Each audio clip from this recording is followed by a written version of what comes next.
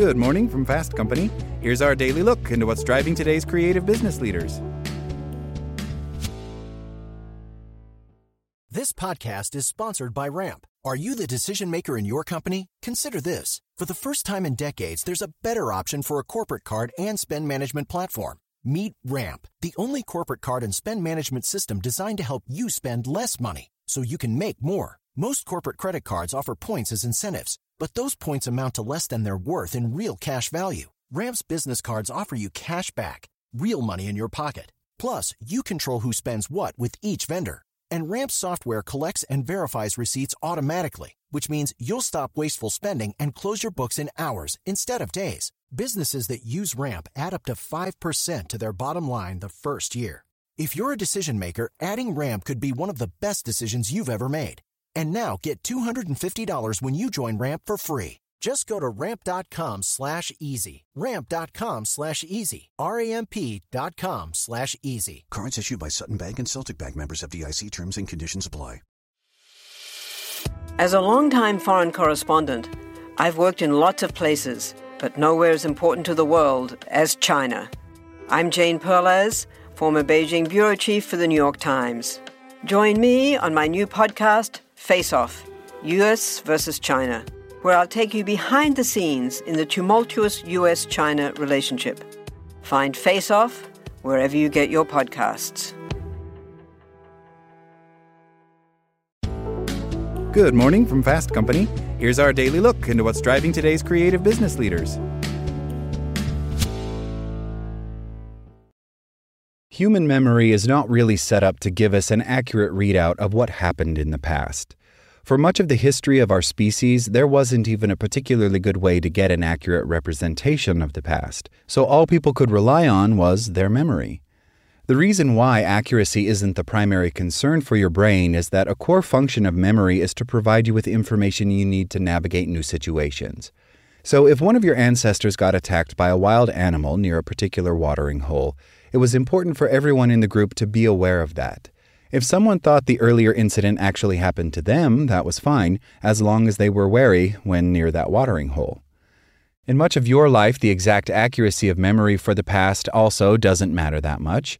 If you are working on a team project, remembering exactly who wrote that sentence of a report is less important than the principle that everyone on the team gets credit for the work. Because your memory is malleable in this way, it can be manipulated. That is the source of the concept of gaslighting, in which an individual systematically does things to lead someone else to question their own beliefs about what actually happened in a situation. In the workplace, gaslighting often happens when someone is trying to change beliefs about who should get the credit or blame for a particular project. A supervisor might ask you to work on a particular project, and if it goes badly, might then claim they never asked you to do that particular thing, or that they gave you more specific instructions that you did not follow.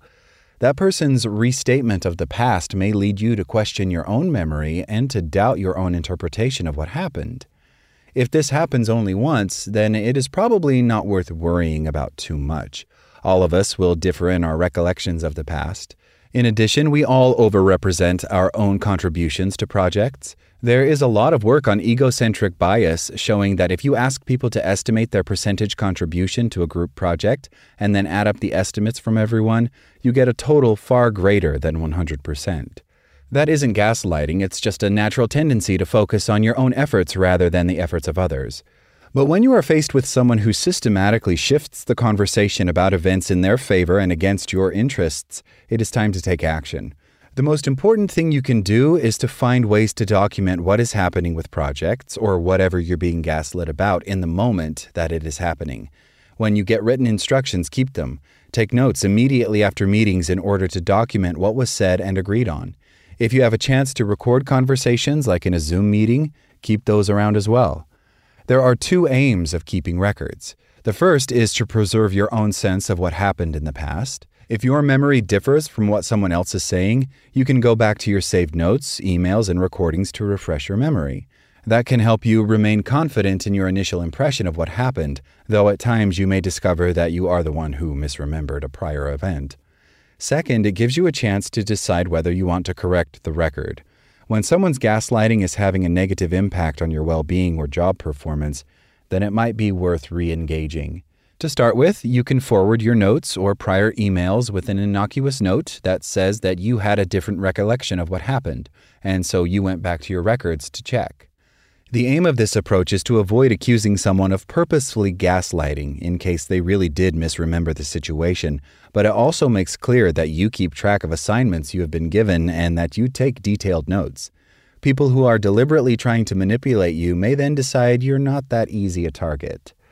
Finally, if you do feel like you're being gaslit by a colleague, you may want to talk to a trusted mentor or HR representative in your firm to let them know your concerns. Documenting this complaint may be valuable if the gaslighting continues and someone chooses to say negative things about you to others in your firm. That's all today from Fast Company. Talk to you tomorrow.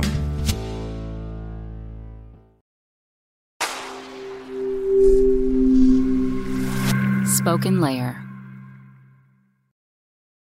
Want to learn how you can make smarter decisions with your money? Well, I've got the podcast for you. I'm Sean Piles, and I host NerdWallet's Smart Money Podcast. Our show features our team of nerds, personal finance experts in credit cards, banking, investing, and more. And they'll help you make the most of your money while cutting through the clutter and misinformation in today's world of personal finance.